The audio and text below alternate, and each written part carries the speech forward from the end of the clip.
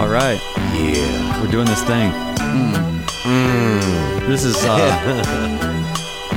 has already been pretty. You guys missed already a lot of freestyle. All right. So this is. You should be on my podcast. This is season 2, episode 4 of the Art Fight podcast, and we're here with my sensei Joe Nolan, and really my other sensei, Jason Wall, aka Print That Thing. All day. You'll find AKA. out all about it. Anyway, so yeah, we're in the zone now. Right, Joe? I'm zoned out now. I'm zoned in. Joe's with sunglasses today. And I've got my double shot protein, caffeine protein drink. Meal replacement coffee. All right, J Wall, what's up, man? Hey, nothing. Just enjoying the day. Yeah, isn't that just a easy sort of to-do list? Yep. I try to give myself just 3 things to do Yeah. a day. Does that work? Yeah, it's great. Is one of them like brush your teeth, or No, is it it's like real vague, like broad strokes. broad strokes? It's like do this, do the podcast. Nice. Yeah, I have. I started just writing things down really large with a Sharpie because there's just something much more emphatic about just writing really large with an inky kind of nasty, bad handwriting kind of thing. I like to use the Google Task thing, and for the longest time it wasn't an app. You just had to go to it through like the Chrome browser. Yeah. But now it's got its own little app, and I just love checking stuff off. Feels good, doesn't it? I like that stuff too. I like the Google. I figure they're Speaking of to-do lists, have y'all heard the thing that you're supposed to also have a don't-do list? Whoa. I've never done that. People say to do that. Here's the supposedly first it's thing on my important. don't-do list is don't do any more lists. Yeah, I like that. I like that. No, but so what was on your don't do list today? Don't go to work today Yeah. at my old corporate job. Yeah.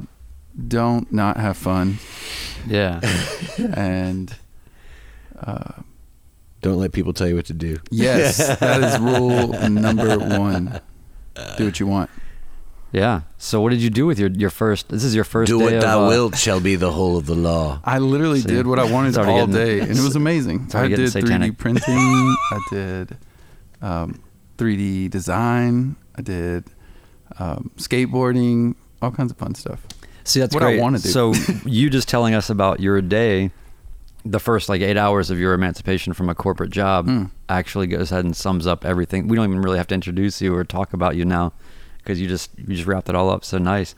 So yeah, you have Print That Thing, which is your 3D printing enterprise, Yes, and sir. very successful YouTube channel, and then you have Skateboard Yogi. And you get you on your big longboard there that's sitting over here, and you do all kinds of yoga things around live on the gram. Mm-hmm.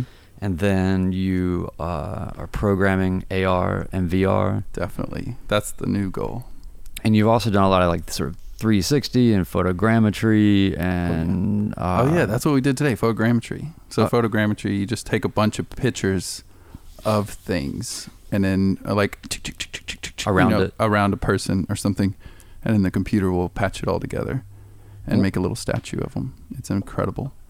And is the program that you use for the stitching as well as the sort of modulating that to be print ready, or is it just for the stitching and then you put it into something else? Yeah, you'd have to run it through a couple things. So Wait, the latter. So wait, but are you talking about like for 3D printing? Mm-hmm. Okay, so you're able just to do like 360 images around a person, Yeah. and then it will copy that in a 3-dimensional little figure. Yes. How so wonderful. essentially you're stealing or capturing from reality. Whoa. I So you love can it. take anything. That's awesome. Borrowing. Yeah, borrow from, just like artists do. Cut Or we steal, right? Just cut and paste. Cut and paste. Yeah, Yeah. from reality. Yeah. So, and then you also, we always try to sort of explain the balance of what we're doing on this whole podcast, but we certainly talk to a lot of creatives and a lot of artists. It seems like a lot of them have a background in martial arts or something competitive that is a different strain of thinking that seems to overlap, so I understand that you also have some combat sports background from, I guess, a wrestling perspective. Is Definitely. that where? Yeah, you used to wrestle. Yeah, I got in my first fight when I was a little lad. No, I used to wrestle back in middle school. We'll say the first year. It was like pre-wrestling for high school. So we did that. Like it's like 7th grade, something like that. No, it's like, 8th grade. Oh, 8th grade, okay. It might have been 9th grade. We'll say freshman year. Okay. What was your weight? I was 160, little scrawny kid. And I was telling Joe this the other day, but there was one of the craziest times, I guess, in my martial art career was... this is a good start. So we're in a Springfield, little tobacco town, and we're in the locker room, maybe like 40 sweaty dudes, right? And then the other team, kind of the rest of their guys walk in, and this big black dude, like huge muscles, like just crazy ripped, terrifyingly ripped for his age, freshman year, walks in. He's like, "Who's wrestling 160?" And I was just like, and then I just like raised my hand like, and he's like, like pretty much like, "I'm gonna crush you." So I was just like, it's like a Mortal Kombat. Oh, dude, he just like put me on blast in front of everybody. We're all like weighing in and stuff. So that moment, I was just like, I'm gonna destroy this guy in my mind, even though I didn't really think I could. Yeah. But I wanted to. Yeah. And so then, long story short, we get on the match. We're wrestling for the first minute, I think, first few minutes, and he busts my nose on accident, like his elbow or something hits my nose, and all this blood's coming out. And so then they shove those long cylindrical Cotton tubes. Tubes all the way up my nose. I didn't even know they could go up that far. This is the best part. Yeah, and then I was like, "Whew, okay, I'm done," And so the coach was like, "All right, get back out there." And I'm just like, "What?" And then I look over and my mom is literally like shaking and crying because she's just like, "My baby." And so I was just like, I guess I had adrenaline at that point. Looking back on it now, I was like, I must have been just jacked with adrenaline. So I got back out there, and then a few seconds later, I should say, my braces got stuck in his singlet. So then we had to stop the match again. So it was like two dead this stops. This is such a great high school wrestling story. The energy in this place is just off the wall, filling this little farm room warehouse thing, all stinky and sweaty. But anyways, so then they break us up again. We get going. It's a last match, whatever. And somehow I just get all this in just like crazy, just adrenaline, just pissed off, just and flip this mother, over on his back and then pin him. So there's like, and I was like, what? And he starts crying. Oh no! Big dude starts crying, and I was just like, whatever. So then later, when you have sympathy, to go, and then we had, you have to go clap hands at the end, and he was like, I just want to tell you that I wasn't crying. I just had something like in my eyes, and I was just like, whatever, dude, but I crushed him. And then he goes on that year to win state and stuff. And then I get out of my wrestling career. I'm like, this is too much. I'm done. Too much. Yeah. I like that whole thing too of if you just get to a point where you're like, that's the best win I'm ever gonna have. Yeah. You're like, I don't need to keep doing this. I'll go ahead and quit now. Check. And it's cool too that it ends with him being able to rally back and learn something and be a state champ. It's really cool. It was cool. It was cool. Do you remember his name? His name was like a girl's name. It was like Courtney. I think is what his name. Courtney or Stacy, something like that. There's guys in the lead singer of the Dandy Warhols. His name Courtney. It's always funny that people in high school or middle school, when they have names that people think are girls' names, but they're the first ones to try, when they're getting picked on, to be like, well, historically, it's actually it was actually a man's name first. It sounds like this guy would just throw you through something. Oh yeah, that's terrifying. Yeah, I think my friend Ashley said that to me once. That, it was really a man's name first or something. There's no basis for this. That's also back when you could say anything and nobody could Google you just to prove you wrong. True.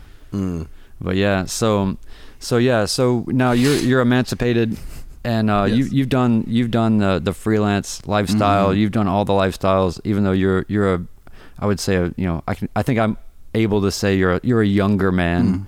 I guess I'm at that point in my life where I can sort of look at people that way and say, you're younger. Yes, I'm a young chap. But yeah, I mean, but you guys so much ahead of you, but you've already figured out so many things. It's Well, we pretty have the impressive. internet. We have the Yeah. internet now. Well, and you're also you have an eye for what's moving forward and where to go. You know, what technologies or what I hope so. creative outlets. Yeah, I mean, but you know, like what I don't know. Are there any? What is your primary sort of focus? Is it AR? Right now is Augmented reality for those. yeah, it's VR and AR right now with a minor in 3D printing is my focus. Mm-hmm. And then always still figuring out what's that next. So definitely want to get into artificial intelligence and machine learning, just learning and understanding that, and then just mixing it all together and see how many passive income streams I can stir up. Yeah. And active. Yeah, and you're doing it right. You got some land, Mm-hmm. and you got it all figured out, man. Just need some Wi-Fi.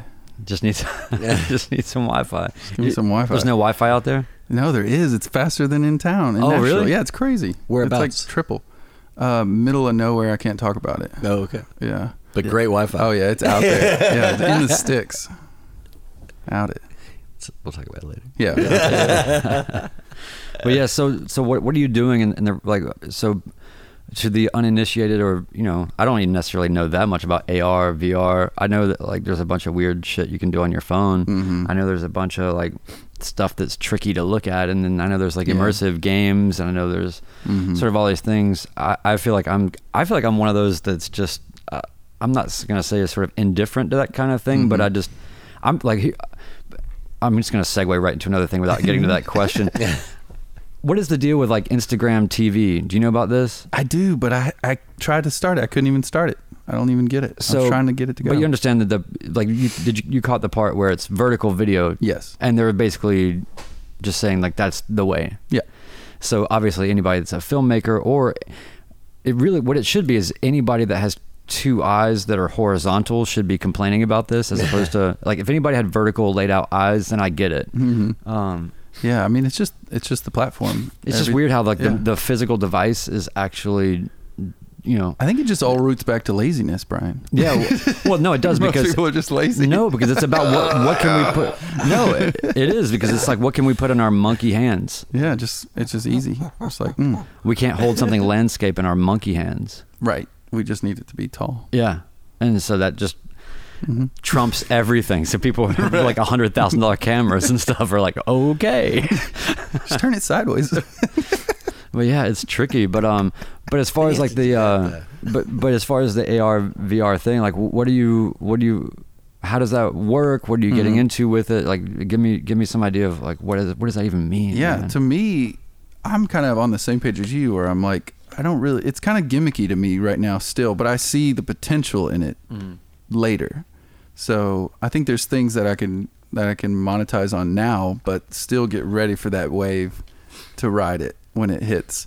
But I don't know. I think what we've seen is that not many people are pushing it as hard as we think it could be pushed, and not as fun and simple and interactive as it could be. So I think that's where we're coming in for more from a filmmaker's perspective than a game maker's perspective. Because I think everyone's like, oh, it's a game. Oh, it's a game. But it's not a game. Because of the Pokemon stuff. It's just right? the only thing we can relate it to right now. Like, I think it's AR and VR are their own new creature that we haven't even figured out yet. And that's what I think is so exciting. It's like the new Wild Wild West or something, like the uncharted territory, or the French film revolution, all over again in a new medium. That's what excites me, the unknown about it. Yeah, it's just sort of like just get in. Yeah, just jump in and start making stuff and see how far we can push it. And so who is the buyer? The globe. Everyone with a cell phone, I think, in the next year or two. And so what would you sell them? Amazingness, entertainment, experience. So there's gonna be things that if I just look at knowledge. If I look at like life in the 90s or the 80s versus life what it is now, there's so many things that are categorical streams of nonstop sort of infectious entertainment, even like memes or music.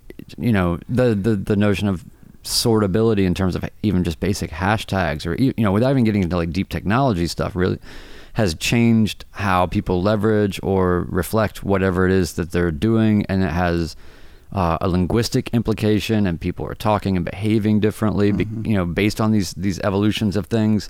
So it's totally fair to say I can see what you mean, where it's like there's going to be just all kinds of things going on that you can start to just recognize and push or latch onto, or whatever it is. There's going to be different channels that kind of open up constantly, that are in these digestible bits, or in these subtle, really fun kind of experiential ways that we can't quite connect to in our heads right now. But then in 5 years, it'll be something it'll be so obvious. It'll be like just like, have you ever stopped and just thought about how half of the conversations that you hear, maybe it's worse the older you are, but I feel like I'm always listening to like what people are saying, and I realize that if these exact words were uttered 20 years ago, that it would just sound like a bunch of gobbledygook, like it wouldn't even make any sense. Yeah. But it's now just clearly the commonplace. Yeah, I love Strange. that. It's like the internet just messed everything up and made it all better at the same time. Yeah. Yeah, it made people all polarized, but also made connected. Got Joe organized on his That's task right. list. Yeah, I'm organized with his app. Yeah, my app. I'm all organized with my app. I got my checklists. So is it something where are you looking at like problems to solve, or are you Yes. looking at like are you thinking about it from a problem solving perspective, or more of a like entertainment perspective, or just an experiential perspective? All of them. I think that it's going to be so. Once I understand really how to do it, then I'll just keep making stuff on the month, month by month. Like it'll just be whatever I'm into. I want to do something eventually once the tracking, like body tracking, gets better. Doing some type of like Tai Chi, or some type of you would just put it on in the morning or in the afternoon or dinner, and you would just use your cell phone, put it on, and then maybe it illuminates where your arm needs to be. So almost like a guide. So you're like, oh, I get it, and then you just learn that muscle memory. So That's educational. That is awesome. And entertainment, things like that. Yeah. Or it could be, And that would be using almost like a Wii kind of technology, where Right. you'd be recognized in space, and it would be able to tell you, Yes. Stephanie, raise your leg higher. exactly. And they would like, when you line up with them. You could do the Right. same thing for yoga. You could do it for, Right. we're also doing an escape game. So there's all kinds of different You things. could like literally nice. do like martial arts lessons doing Yes, that 100%. totally. And that's Totally. interesting In because slow like, motion. And then- YouTube has become such a big thing for that. Like so many people I know are like, they do Brazilian Jiu-Jitsu in a class. Maybe they do some private lessons, but then they're also all over YouTube, Yep. like learning like tweaks on these techniques and stuff from people from all over the world. Now know? imagine that. Yeah. Imagine YouTube as a platform. Now Right. there's going to be another platform where it's all experiences. So you could literally go in and fight a real martial artist that you look up to. Whoa. And maybe you feel the haptics and you'd be like, Yeah. oh wow, he swings really fast. Yeah. And Turn get it down the on an even haptics. deeper Yeah. That's awesome. experiential level. Yeah. Interesting. So you'll be like, why is this thing, if this thing is so smart, why is it calling me Stephanie? Right, exactly. We're talking about, this is like hashtag holodeck, right? That's what we're talking about. We're talking about the holodeck. I mean, yeah, and AR is just the inverse. It reminds me too of how, like in the early days of like in like the '90s version of VR, when people first started talking about this, there were a lot of musicians like Thomas Dolby and people like that. David Bowie, to some degree, had his own ISP and all this stuff. But there were these artists who were like completely interested in like, well, what can we do with that virtual? Right. Or like the Dire Straits video, right, where it's all like these 3D modeling stuff.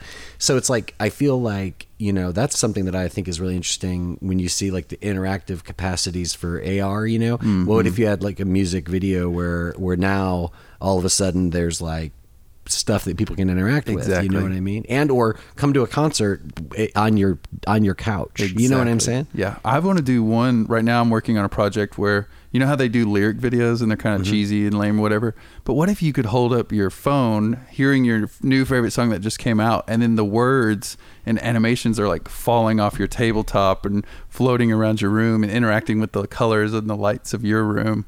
So it's a new experience every time you open it or turn it on, and you could probably buy the song too, or stream it. Yeah. So, Wow. Yeah. We just did LSD. Good. You're like, You know they're microdosing that in California. I know, and It's tough, like the man. new coffee. I know. Here we are in Tennessee, and it's like we can't even get a serious discussion about medical marijuana. We can't off even the get a ground. coffee. The coffee store's closed next Yeah, door. that's right. Yeah, we can't even. Yeah, I couldn't even get coffee today. I had to go to the dollar store and get a Hard times. double shot, Starbucks double shot. yeah. 20 grams of protein, Brian. All I don't I need to eat. All I know is you start drinking that immediately. We're like, I'm just gonna put my sunglasses. It's on. like if you took like a double espresso and just dumped it on like a chicken leg and I ate it. That's basically what I got here in this can. Beautiful. That's the next thing. Double espresso chicken leg. But yeah, so obviously infinite possibilities. That's its own challenge because that's a blessing and a curse. How do you give yourself constraints or pick a lane for what you're going to focus on right now? Just doing what I can, really. Yeah. I think is just keeping it bite size Yeah. and not too overwhelming. I have a tendency to overcomplicate things, so the first thing is just to keep it small for the first few, and then just keep growing. So what's the most ambitious thing you feel like you've done so far where you're like, holy moly, I can't believe I did that? I made a VR game in a weekend for my old company that I used to work with, where you could like climb up this huge tower and then you hit this button up at the top. It was super basic and super lame, but it was a lot of fun. Was it scary? Did it feel Oh yeah, scary? you're hard. Yeah, you're literally maybe 10 stories high, like at the top of a tall hotel building. Oh, I'm already scared. And then you have to jump off, and it'll get your heart going like a double shot. Man. Or an intense fight scene. Yeah. So do you ever watch any fights? No, not Yeah. really. You should watch some fights with us I would sometime. love to. If you should would start ever this invite me. Saturday. You should start this Yeah. Saturday. Okay. It's like Yeah, yeah. the best fights of the year this Saturday night. Totally. I have all the time in the world. Every day is Saturday for me, so you're going to have to tell me what day is the real Saturday. I'll tell you this.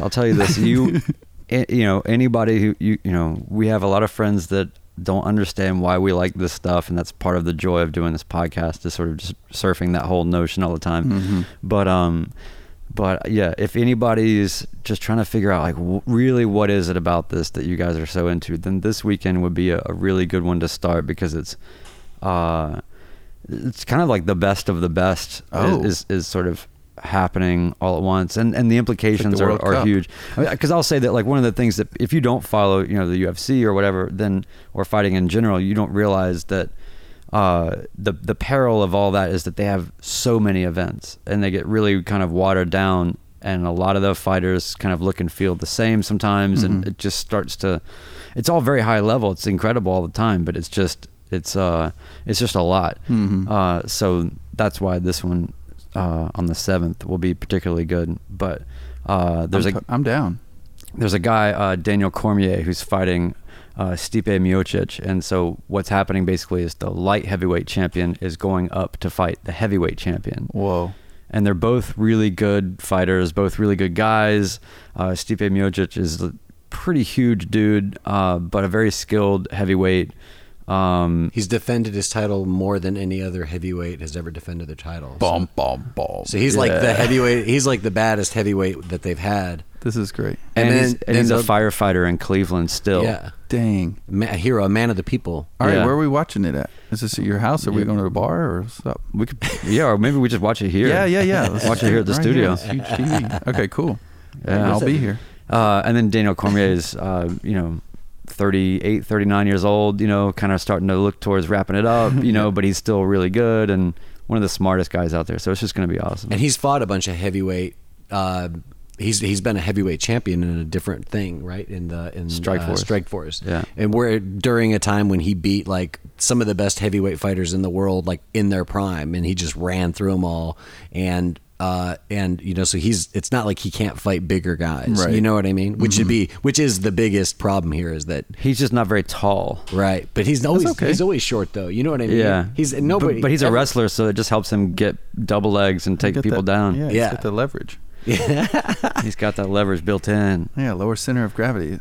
It's really interesting because to me the wrestling thing, when you see less than amazing wrestling in an MMA fight, it can be the thing that people find boring about it, right? Gotcha. But when you see like amazing Olympic wrestlers like Daniel Cormier, it's like so beautiful. Like you'll see these Like art. Yeah, you just it's it's so crazy to see this guy who's kind of built like a barrel, and then all of a sudden he's just floating and dancing across the thing and just scooping people up and throwing them down, and it's like so effortless and beautiful, and it's like, how can this guy do this, you know? Because it doesn't look like he'd be able to do any of that stuff, but he's like an incredible athlete who really knows how to wrestle. That's cool. Do y'all go to the actual fights live at the place, wherever they are? Brian was at the last big event they had here. I didn't get to that, but Brian was there. I'll go. The fights I like to go to are the smaller promotions.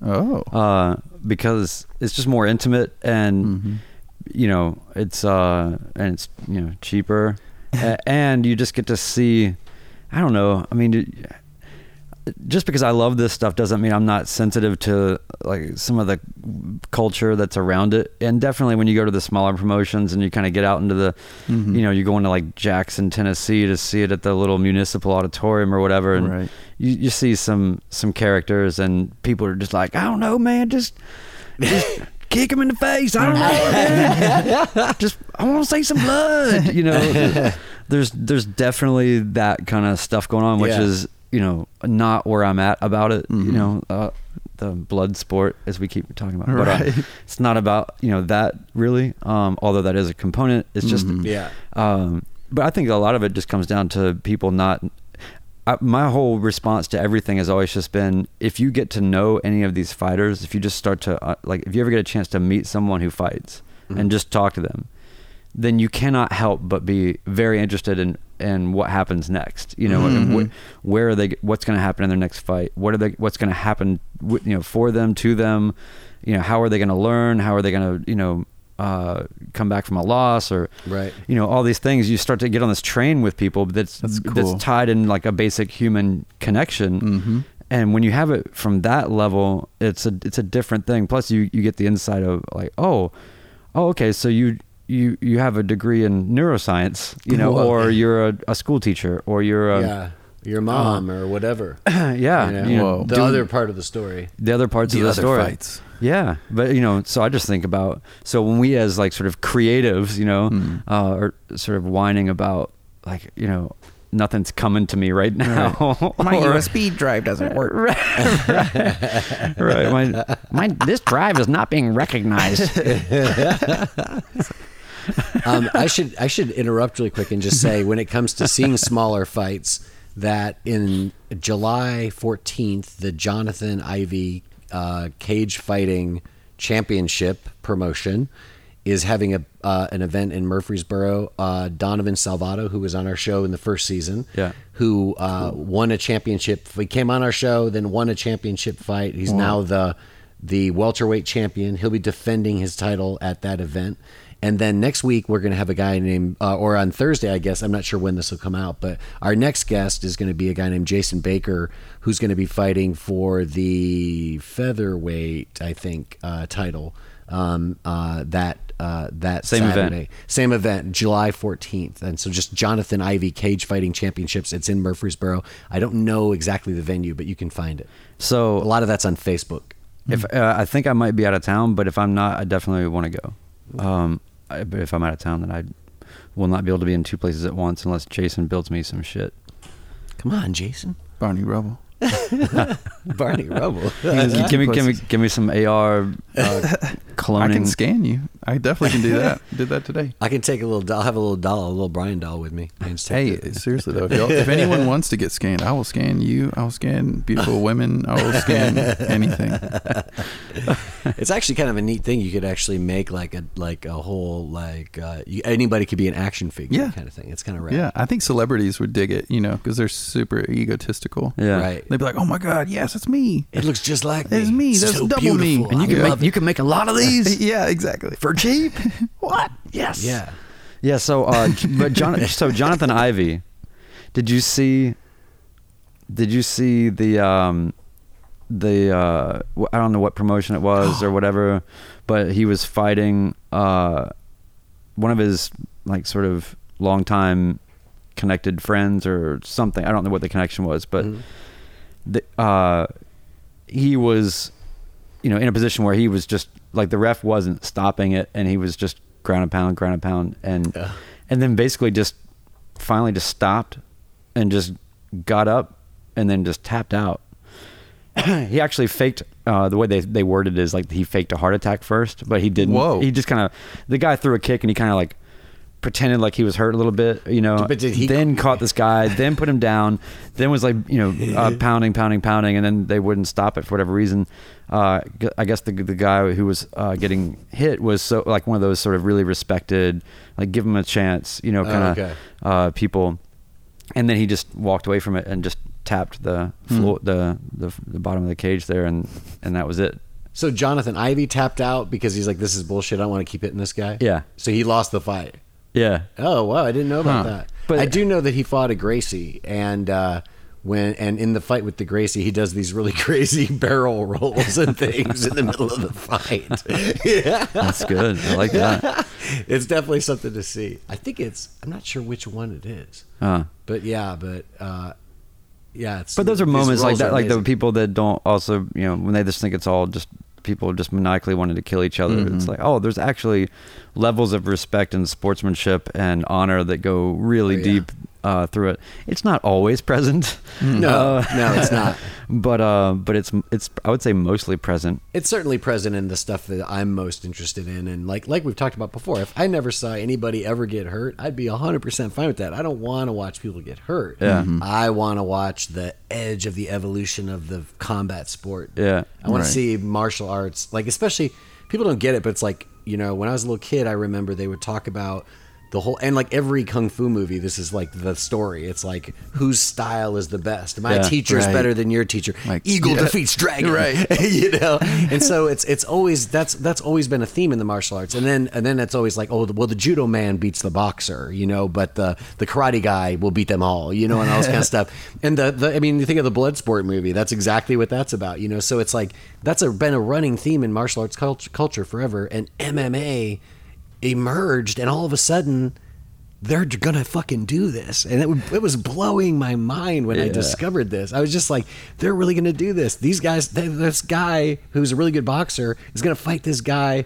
who's like a crazy wrestler guy. Cool. And we're gonna see who wins. Just force the equations to get computed and see what it is. And now, of course, we're to the point where it's sort of evolved into a sport where the cream of the crop have a certain combination of skills and all this stuff, but you're seeing that develop all the time too. And the women's MMA is just like an insane arc of evolution right now, because they don't have to reinvent the wheel. They're just learning how to do all the things the guys learned how to do at light speed. You know what I mean? That's cool. And amazing. They're generally better athletes and more flexible and smarter too. I think all that intelligence. But yeah, so do you think that there's anything that your wrestling experience as a kid sort of built into you that helps you now with anything you're doing creatively, or is it just something you kind of just say is part of your experience? Yeah, which is fine too, right? I think it taught me, I guess, just to know when I'm in the flow. Because like when I would get into really intense wrestling situations, I realized that time would kind of slow down, and I could see things, and I could breathe really calmly, and then like kind of loosen my muscles so like a certain position wouldn't hurt as bad, and then just kind of being in it, where time doesn't really exist.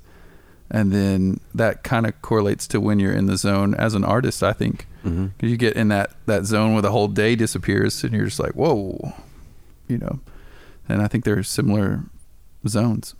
Yeah. It's definitely, you don't want your days to disappear necessarily, but at the same time you kind of do. Yeah, I do. Yeah.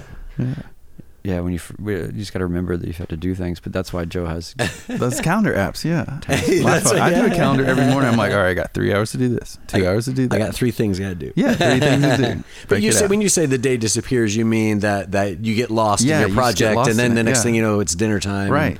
Or whatever your signal is to quit.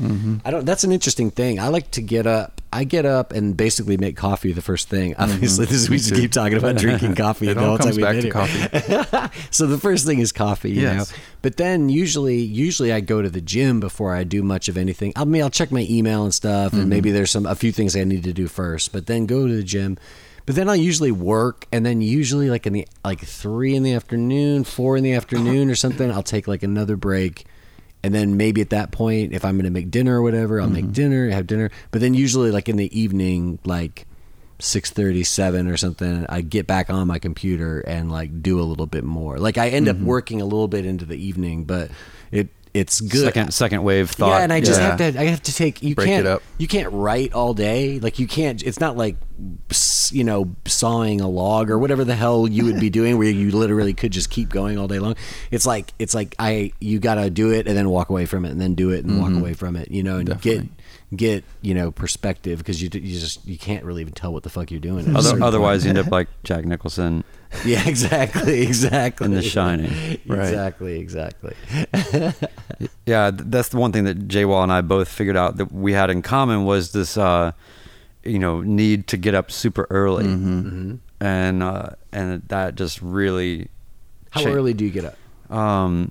I get up probably about 5:30. 5 or 5:30. Wait, are you talking about you had a need to get up that early to get to your job on time? No, or not you at all. as a person need to get up? But here's how that's how it began, though, was because the job. So Jay Wall and I actually used to work at the same place, Software company, a place, and so that's how we kind of actually know each other anyway. But basically, a very demanding job, or even when it's not demanding, it's still a place you got to go and just be forced off of your hamster wheel. Right. And it sucks, right? Because it's a job or whatever. No big, I'm grateful to have opportunities and things. I'm just saying. But you got to be there, no matter what. You got to be there. So what I figured out is, and there was so many times too where like the days would disappear, but for work, not for in the bad way, not for my things. Right. And then by the time I would get done, I wouldn't have anything left. I wouldn't have any synapses or energy left to like clear the way enough to reset, to then go after and do something. Yeah. It's weird. I think when I was younger, I had the ability. I would like, sleep until the last minute possible, go rush to my job that I had or whatever, and then get out of the job. And then it was like, I'm free. And then I would have all this energy to go do all these things because I was 20 or whatever. You were also probably doing a job that you didn't have responsibility like you did. Not as at much. That job. Yeah, that's true. Stuff, that's true. It's a bigger. It was more just a time suck than anything. Yeah, we all had those. Those jobs are great. Yeah. You're just like, got some money and I'm out the door. I've got a place to nurse my hangover for 8 hours. Exactly, this is great. Exactly. Yeah. But with this, with this gig in particular, it was really demanding a lot. And even if it wasn't demanding, there was just an energy demand, just to be there. So, I just got to the point where I just started getting up earlier and earlier and earlier, and I felt better and better and better because by the time I got into the office, and I would still get to the office before most other people got there, or usually, and but by then I felt good because no matter what happens with the rest of my day, I knew that I had already gotten about 2 hours in of really good time that was unpolluted by anybody else's energy. Your stuff just for me and whatever, so that's great. So sometimes I would wake up and make beats, or sometimes I would get up and write, or sometimes I would get create. up and edit video or research something, or go down some wormhole of some thing that I've just been interested in, or whatever it is. And it is just to have that freedom for even a couple of hours in the morning, that was really valuable. So then I just kind of got to the point where that still kind of sticks. So even now, like here, we're at my studio, I can obviously come here and work whenever I want, but I still get up super early at home and have like an hour, 2 hours of just like a little bit of that's pre cool. time. But so by the time I get in here, like I'm at full speed from the minute. Like there's nothing I'm ever doing in this space that is a warm up ever, or like some slow decay of energy or whatever. I'm just going. So I think that getting up in the morning, and I know that for Jay Wall, I mean he does smarter things than me, like exercise and stuff. How many cups of coffee have you had by the time you get to the office in the morning, Brian, when you're really going? Just two really. That's not too bad. But I do like the Cafe Bustelo, like the espresso ground stuff in the do it in the Ooh la chem la. in That's the, in the so intense. Chemex. Yeah. That's how I've been doing coffee for probably 20 years now. Mhm. That's the only way to do it. We do Chemex at home too. I Yeah. need to learn. It's good. It's got a good. pretty It's easy. all in the filter, man. The Gotcha. magic's all in the filter. The magic's on the filter. Noted. I was going to say, man, that what you were talking about, I think I want to sort of like underline what you're saying, because I do think that's great advice. If anybody is listening to this and they're trying to do their own thing or like find their own way, and they're finding like, oh, the rest, my day job is eating my art life and all Right. that stuff. Yeah. You're absolutely, I mean, this is what Patti Smith used to do too. Like when she had kids and moved to Detroit, it's like, she was like, okay, now I'll get up at 4:30 in the morning and I'll walk down to the gas station. I'll get a cup of coffee. She talks all about this in her memoir, right? And basically I'll get my writing done before I have to get the kids up out of bed, and that's just how it's going to be now, because if I want to keep writing, Yeah. I got to make time for it. But I gotta say you too know? that like there's something about the stillness of everything, and being just the first person up, Definitely. vibe, It's or so- whatever. yeah. It feels really good. Yes. Yeah. It's a different. When I was younger, I liked to be proud of like, man, I worked until 4 a.m. or whatever. Right, yeah. Now I'm like, man, I got up at 4 a.m. Yeah, that's and, cool. And I have weird things about once a month. My wife can vouch for this, but about once a month, I basically have one night where I just don't sleep, and I don't know what it is. I think that my body got has like some weird reboot that it does about once Uh-huh. every month or two, where I'm just like, I don't need to sleep. Yeah, I have weird things about sleep. I've been wanting to experiment with sleep, because I feel like people in general, we just sleep too much. Yeah. Like I don't know. I'm thinking about it. I don't know if I'm going to do it, but there's a thing called polyphasic, monophasic, where we all sleep monophasic, and then there's polyphasic. Have y'all heard of that? Is this like what they used to do in Europe before they had lights? Maybe. Yeah, where you get up. Yeah, They talk you- about this, like you go to First sleep. sleep and core second- Yeah, yeah, second exactly. sleep. Yeah, You yeah. go to sleep at like sundown. You get up at like 11. Have you, 3 or 4 hours. Yeah. Yeah, you Yeah. would eat another meal or do a little something. Make Yeah. another kid. Yeah, make a baby. Evidently, that was part of that. And then around 2 a.m, you're back to sleep. Yep. And then you're up at 6 because you got to Yeah. go milk the cow. Yeah. Yeah. Yeah. I love that. Or fight the king, 2-3 hour something. chunks. I feel Yeah. like people would. One sleep cycle, get up, do stuff, come back down, Yeah. sleep cycle. Man, it works for me. I'm gonna try it. There's even more extreme ones, but I just want to see what it does, and to really understand like how much does my body need, sleep to be functional. What's cool is that you can, now that you're emancipated, Yes. and you're running your own show now, it's like you can do whatever you Yes. want for however you want to do it. And you don't have to worry. Polyphasic sleeping? Sure. Yeah, why not? Let's try it. 30 days, 60 So days. that's the trade-off for the uncertainty of everything else. Yes. But I think that's the other thing too. And I've been in this position before in life. But it's definitely there's got to be some sort of almost martial arts type of correlation or something between. So for instance, like you hear a lot of fighters say, like, I don't game plan for my opponent. I just make myself the best that I can make myself. And then it's just going to work how it's going to work. Or you hear other people that are like, no, I'm studying film constantly. And, and I'm going to exploit their weakness. I'm going to find their weakness and I'm going to exploit it. So you hear everything from all of those kind of points of view. What kind of fighter would y'all be? Would you research your component or your? I think I would. Your person. I feel like I would be definitely a film studier. Me too. Yeah, I think I my big sport when I was younger was playing football. So it's like my whole thing. So we would just work. Basically, it's just like running. It's like watching film and Right. running. What did It's I do? all part of it. Yeah. What are they doing? Yeah. So I would want to watch film. You know what I mean? I would think that was good. There's a guy named Conor McGregor who fights, right? You probably know who that is. But he's kind of the main one that I know of who said that so many times when he would go to fight, all of a sudden at the last minute, his opponent wouldn't make weight or somebody'd get hurt or whatever. So by the time they got in the fight, it wouldn't be the same guy anyway. So didn't he would matter. say like, fuck it, I don't even want to plan anymore because I'd rather just like optimize myself because we have no idea who we're going to fight. Just go with you the know what I flow. mean? Yeah, and I think that was more true too when he was coming up, as opposed to once you're in the bigger leagues and there's more money at stake, people Right. make the You fight. know, You know what yeah. I mean? But it's a circus down in the lower ranks. That makes sense. Conor McGregor just needs to fight. You can't just sit on belts. He's just sitting on those belts, Brian. Just sitting on his belts. Yeah, I wonder what time he gets up in the morning. He's afraid of Khabib. Khabib gets up early. Yeah, Khabib is this Russian wrestler guy who's just awesome. He just wrestles people to the ground and then smashes He them. wakes up early. Yeah.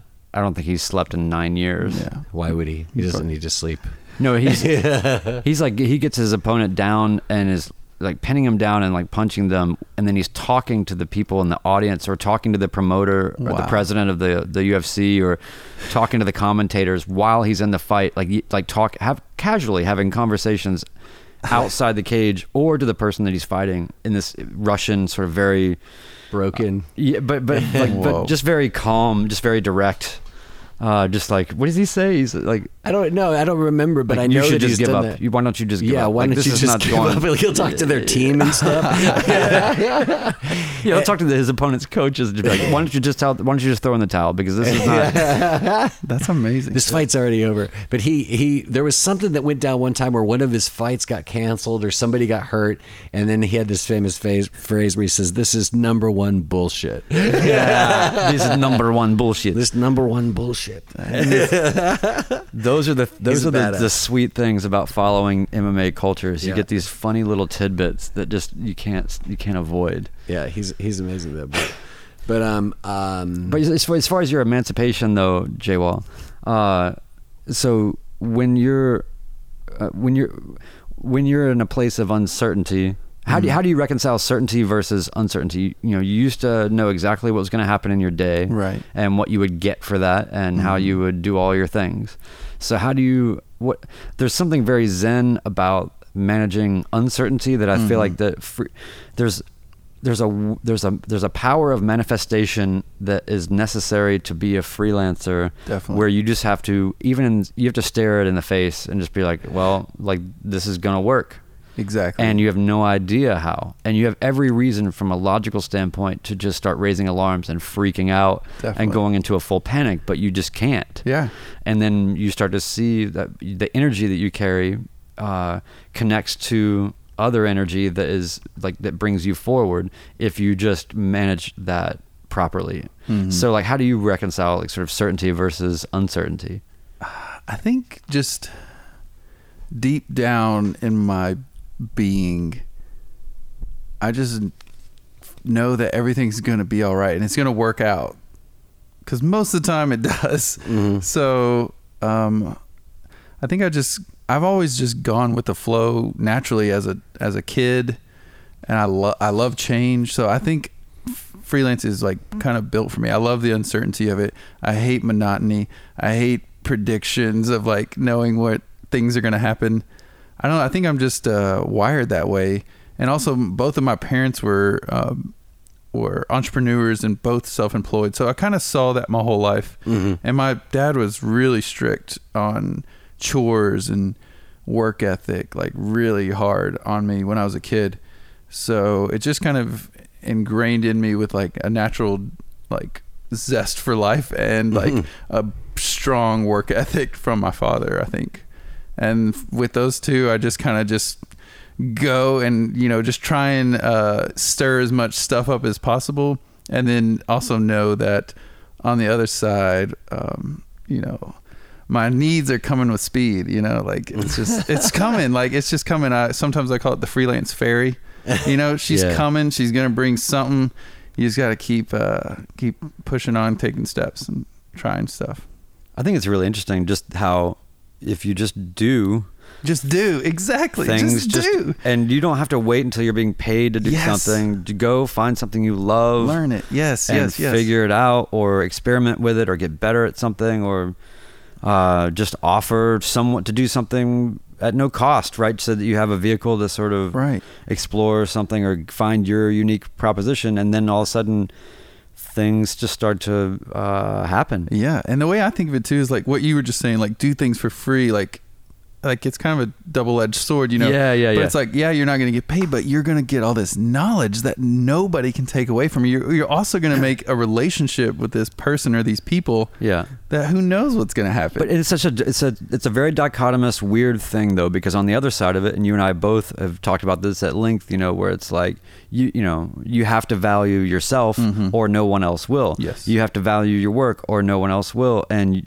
you have to be proud of what you charge people. Yes. To get done whatever is getting done, and you should not sell yourself short. Don't undercut. Yeah. And be willing to either say no or say, well, thanks, but no thanks. Yeah. I'm not going to cut the cost in half just because you've got somebody else that'll do it for half the cost. Well, then you know what? Go use them. Right. You get what you pay for. Yeah. That's how I always go for the win-win deal or no deal, or if it's a win-win-win. But no, I think that's a good point. But at the same time, I do recommend for anybody out there freelancing, doing anything, I think that the number one ninja skill is never telling someone what something costs. Ask them what their budget is. Yes. Because I can't tell you how many things that I've had where like their budget was more they're helping me value what I do Right. more than I'm helping myself to value what I do, because their budget is coming in, at say 2 times what I was going to say that I charge for that. And then on the flip side though, you have these things where it's like our budget is half the cost, but it's like a weird set of variables that you have to weigh out all the time. So I'm happy to do stuff for free if it's something that I love very much, and that I like all the people that I'm involved with, and I feel like there's at least something that I'm building towards, whether it's a skill set or I'm collecting assets or resources or something through the process. But or just film or or whatever it is. So it's just and I'm sure it's the same way for writing. Oh, 100%. Yeah. Yeah. I'll do a little trick that I'll tell any listeners if they are interested in this. But usually I'll just figure out one thing that I want to learn. Like, example, I was going to do this project and I didn't really want to do it. It was a music video. I didn't want to do it, but then I was like, well, I do want to learn, X, or at the time it was volumetric video. So I was like, well, I'll just pitch volumetric video, and then if we do it, then I'll just get paid to learn what I want to learn, and then they'll get what they want, which is a badass video. Yeah. So it's like, that's the way that it works for me a lot with writing stuff, is that I'm gonna find myself into a niche where I'm able to make contacts with a publication that will let me write about the stuff I want to write about, because I want to read all these books and watch this thing anyway. So I'll find somebody who will basically pay me to just indulge the research I'll need to do this piece. Or it's like we were talking about last week too with Michael Weintraub, that he we were talking about how I got this photo essay project that I do called the Pikes Project off the ground, and it was basically because, for a number of reasons, I just got to a place where it's like, oh man, I really want to take these photographs of all this weird shit I'm finding on Gallatin Pike. Yeah. And then all of a sudden this opportunity came up to do some content with public radio in Nashville. And I was just like, what if I did a photo essay on Gallatin Pike? And they're like, okay, and all of a sudden now it's like, I've got a place to publish it. I've got some resources to put toward the time it's going to take to do this. And, and I found a way to get somebody to buy the thing I wanted to make. You know what I'm saying? Yes. I know exactly what you're saying. It's such a strange, weird, almost contradictory set of things you have to manage. But it really just comes down to just move forward, keep doing stuff. You're not going to die. Right. Usually. I guess be smart. Yeah, be smart. Try to be smart.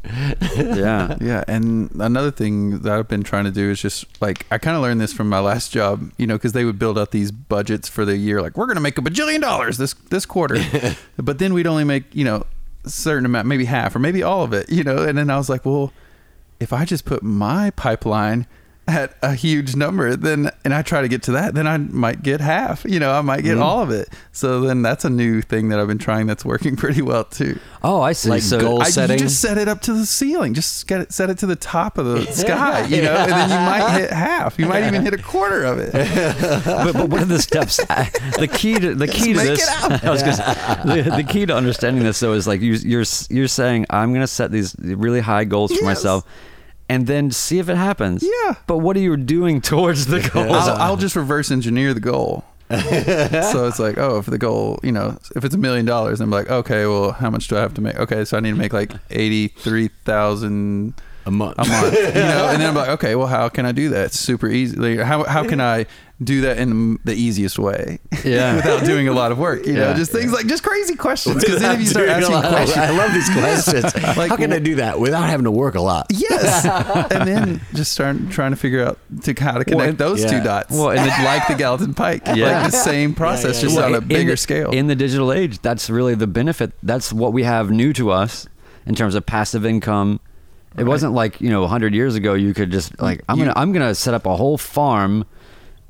And imagine you could set up a whole farm 100 years ago, or I guess even now, or maybe Monsanto is doing this now, but basically setting up a farm that just you set it up once and it just runs automatically in perpetuity, and people just keep buying all the stuff that gets automatically taken out of it and parsed and harvested or whatever.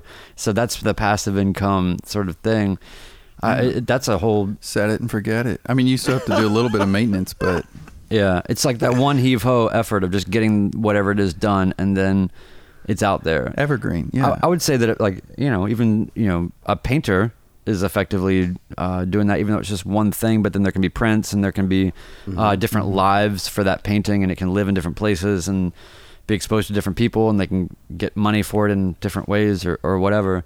It is definitely... or even a musician, make a record, see how many records you can sell, or how many MP3 files you can copy, or whatever. Yeah. But how many shows you can do, on the back of it or whatever. Whatever your thing is. Yeah. So, I think that having a job that challenges or takes away a lot of those weapons from you is a really good experience to have, because then when you come out of that, you're supercharged. And you're going to grow. Yeah. It's like when you see people doing the CrossFit training or the whatever, where they have the big rubber bands around their waist and they're just trying to run and somebody's holding them back. Like that's like what the corporate life is like. And then somebody just lets it go. Like, yeah. You're like, this is great. Wait, where's my paycheck? Where's my paycheck? Yeah. Hit the rocks a few times, but as long as we this keep Cobra going. shit is expensive. This Cobra shit. Yeah. But yeah, I mean, it's. I would rather have the uncertainty and the volatility of not knowing versus the, like I said, nobody's ever looked back on nobody's on their deathbed and thinks, man, I should have just put more time in at my corporate job. Exactly. Or or anything you don't enjoy. And it's really hard, I guess, for even people that are a little bit younger that haven't. Like for a lot of younger people, I think it's a great, powerful experience because you're finally sort of getting validation. You're out of this curriculum-based life that you've been in with your school and all of the things, and then now you've arrived at the thing that you're supposed to be having. You go to college so you can get this job, and then you get the job, and then you start kind of going through the little ranks, and you get little promotions, and you get more power, or you get more accolades, or people treat you better, or whatever it is. And so then you start feeling like, oh, this is reward, and I'm like this reward system is being, sort of tickled or whatever. And then I'm just saying, like, after a while, like because you think about all the people that you used to work with, or that you've worked with at other jobs, and you think about how many people have these amazing talents and these amazing sort of constitutions as people that are just not pressing themselves to do this fullest experience of them that they can have. And I think that also sort of reminds me of the fighting thing a lot, because I think about what kind of experience these fighters are having. Like, when they talk about what it's like to train, you're nervous before you walk out. They're always nervous. They don't try to pretend that they're not. They'll puking, like just terrified. Right. That's the uncertainty. But then when they get into the cage, all the preparation, all the work, everything, they can't, it's like singular flow state moment of just recognizing there's a person across from you and that's all you're consumed with in that moment. Like that's what you want to get to in all the things. Yeah. In all of life at all times. Yeah. It's hard though. It's almost impossible, but I think it could be. But so would you say that freelance in a way is kind of like fighting? Mm-hmm. I think that this is sort of another aspect of, I think, what we're sort of exploring all the time, which is that even though we're not doing, like I'm not punching somebody in the face and making them bleed or, leg locking somebody or whatever, but I am scrapping, right? Like I am well put. I am woodshedding on painful repetitions of doing things. I just keep making videos, keep getting better at whatever it is I'm doing. More music, more film, more research, more things to find the next angle or the next thing that really interests me. It's such a relentless possession of a pursuit. And I think also maybe that I feel like, I've been doing this long enough now to know that I'll never be satisfied. Right. And then that's okay. Yeah. Mm-hmm. And so I think that's also ride. I think that's probably also maybe closer to sort of a martial art philosophy in terms of just the unending nature of knowledge and just honoring the fact that you're on this path to do this thing and you will reach levels of particular mastery or particular skill in certain things, but don't ever tell anybody that you feel like you've got it all together. Right? Yeah. I don't know. I used to have all this like anxiety around perfection, and it wasn't like I wasn't even really aware of it that much, but I realize now that I used to be, because of course, I mean, in my brain, I understand that there's actually no perfect thing that you can do, but on some level, I just had a lot of anxiety about things being perfect in some way. And then somewhere along the way, I just sort of got to a point where it was like I somehow got to a place where I felt really comfortable with having high standards and also understanding and being very relaxed around the idea that those standards were there to guide me. They weren't going to be the thing that would necessarily always be achievable. You know what I'm saying? Yeah. And just being relaxed about it all, it just feels like I've been so much more creative, and I've enjoyed creativity so much more since that realization. You know what I mean? And I think that's been a big thing for me, is just sort of getting to a place where, again, it's just getting past like all this like tense anxiousness about trying to make shit perfect, and I feel like it also makes you more productive, because you're willing to let go of something. You know what I mean? You're willing to say, there, that's pretty great. Let's just go with that. Yeah. Because that's all it can really be. I can't spend the rest of my life trying to make this one dumb thing perfect. Let's make a bunch of more things. Right. That's better than your 3-year-old kid could do. Right. Next step. Yeah. But I feel like it's like, and I think it's to some degree it comes from like doing music, because I think with like rock and roll, it's easy to remember, or it's been easier for me to remember that like, it's only rock and roll, right? It's not, we're not here. We don't even want to talk about doing this perfect thing. We're here to rock, Yeah. And all of a sudden you're like, okay, well, what if I bring a little bit more of that to the rest of the stuff? You know what I mean? Just rock out, man, and let it be fun, and let it be cool, and enjoy Visceral, it, and again, you still can have your high standards, but just get more into the thing itself and let it be what it wants to be. So, instead of being all worried about it, you know what I mean? Well, it's like when we had Michael Shreve on a couple episodes ago, and he was saying if he could go, he's 68 now, and he was saying if he could go back to his 30-year-old self and give himself any advice, it was basically that, like, just let it go. Like, just don't stop trying to make everything so perfect. Yeah. Just taking things too seriously. Taking things too serious. Yeah. Yeah. I took a lot of things too seriously when I was younger, and I think it just has to do, I think if you're an intense, energetic kind of person, it can just be that way. I think those were good qualities fueling that. But at the end of the day, it's like, it's a little toxic. It's like, See, I went through the complete opposite side, where I was like, none of this matters. I don't care. Yeah, it'll that's be the other fine. one. That's like the flip side, right? Yeah, and that's where I come from. I'm just like, that'll work out. It'll be fine, and it usually does. Man, there are drug companies getting really rich trying to package up what you're just doing naturally over there. Right. Yeah.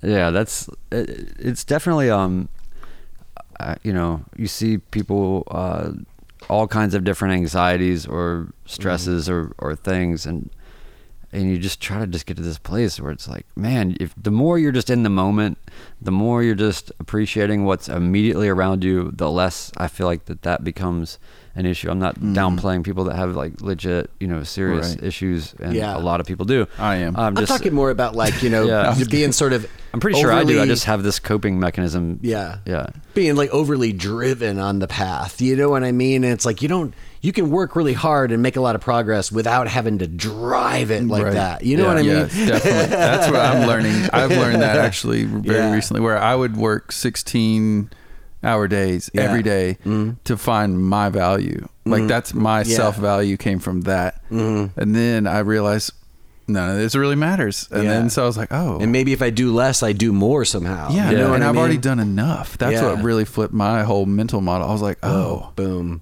I don't have to keep going and grinding. Like I'm already enough. Like I already did it all. I already have everything that I need. And so once I just was grateful for that, and like you were saying, Brian, just being grateful, then it's like, I don't know, it just helps lift the load.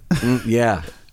Yeah. And then you've got like, I have, I got like about 3 or 4 haters.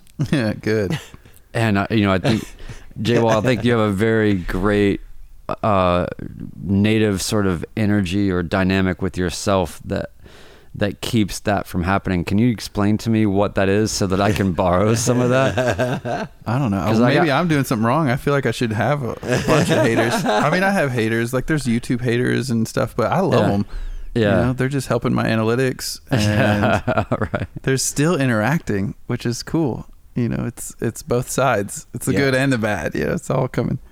Yeah, it's strange when people go out of their way. I love it. You know what I mean? Yeah, I like to psychoanalyze. I'm like, what were they thinking? But it's like deep down, they really liked what it was, probably enough to say something or something in that irked them to have to do, say their feelings. Well, it's if you think about great. it has to come from some baseline of hurt. Something, yeah. Because that's the only reason you would want to inflict hurt upon someone else. I guess. I think so. I feel like anybody that hasn't experienced, or anybody that's not operating out of a state of hurt has no desire to hurt anyone else. I don't think. I wouldn't think so unless either. you're just like Hitler on amphetamines and or just curious, really vain. But I don't know. That's I think that's a heavy example. Valid point. Yeah. But yeah, just that song "You're So Vain" is about Hitler. Carly Simon. Is that Carly Simon? Yeah. People say it's like, oh, is that Mick Jagger or is that whoever? It's actually Hitler. Yeah. Love that song. Joe's like his own little Snopes over here. She's got that. There's a line in there about what's it about the Aurora Borealis or something like that. There's a great line in that song. I like that song. It's a good one.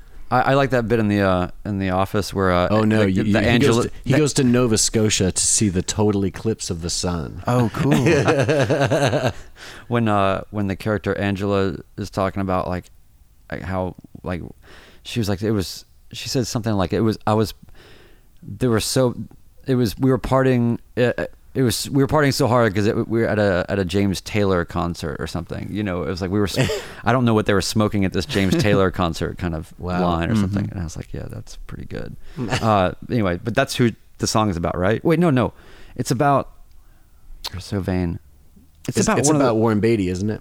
Is it? I think it might be. I don't know if anyone has ever found out. Wasn't she with James Taylor though? Yeah, at one point. Yeah. Because I met her daughter once. I played a show sometime where her band was playing and my band was playing, and this is like 20 years ago. She lived in Colorado or something. Anyway, and she looked a lot like Carly Simon. Wow. So there you go. But yeah, I guess we should start looking at packing this thing up. But listen, man, We got into the Carly Simon tip. Yeah. I mean, if you want to keep going on that. But hey, J-Wall, why don't you do me a favor? Yeah. Why don't you do everybody listening a favor? Why don't you tell them all the places where you can be found? Yeah. At Print That Thing, at Skateboard Yogi, at IndieMutt, INDIEMUTT. Yeah. that's Skateboard me. Yogi, IndieMutt, and what was the other one? Print That Thing. Print That Thing. Yeah. Definitely. And if people want to slide into your DMs, you're cool with that? Oh, yeah. I just want to create. All right, Joe, you got anything coming up? Besides being your no. best self? I've got my. I guess I'm still just like whoring out my new single. Yeah. So go to my. Yeah, do it. Go to my SoundCloud at Joe Nolan at SoundCloud and find my new single Savage Nomads.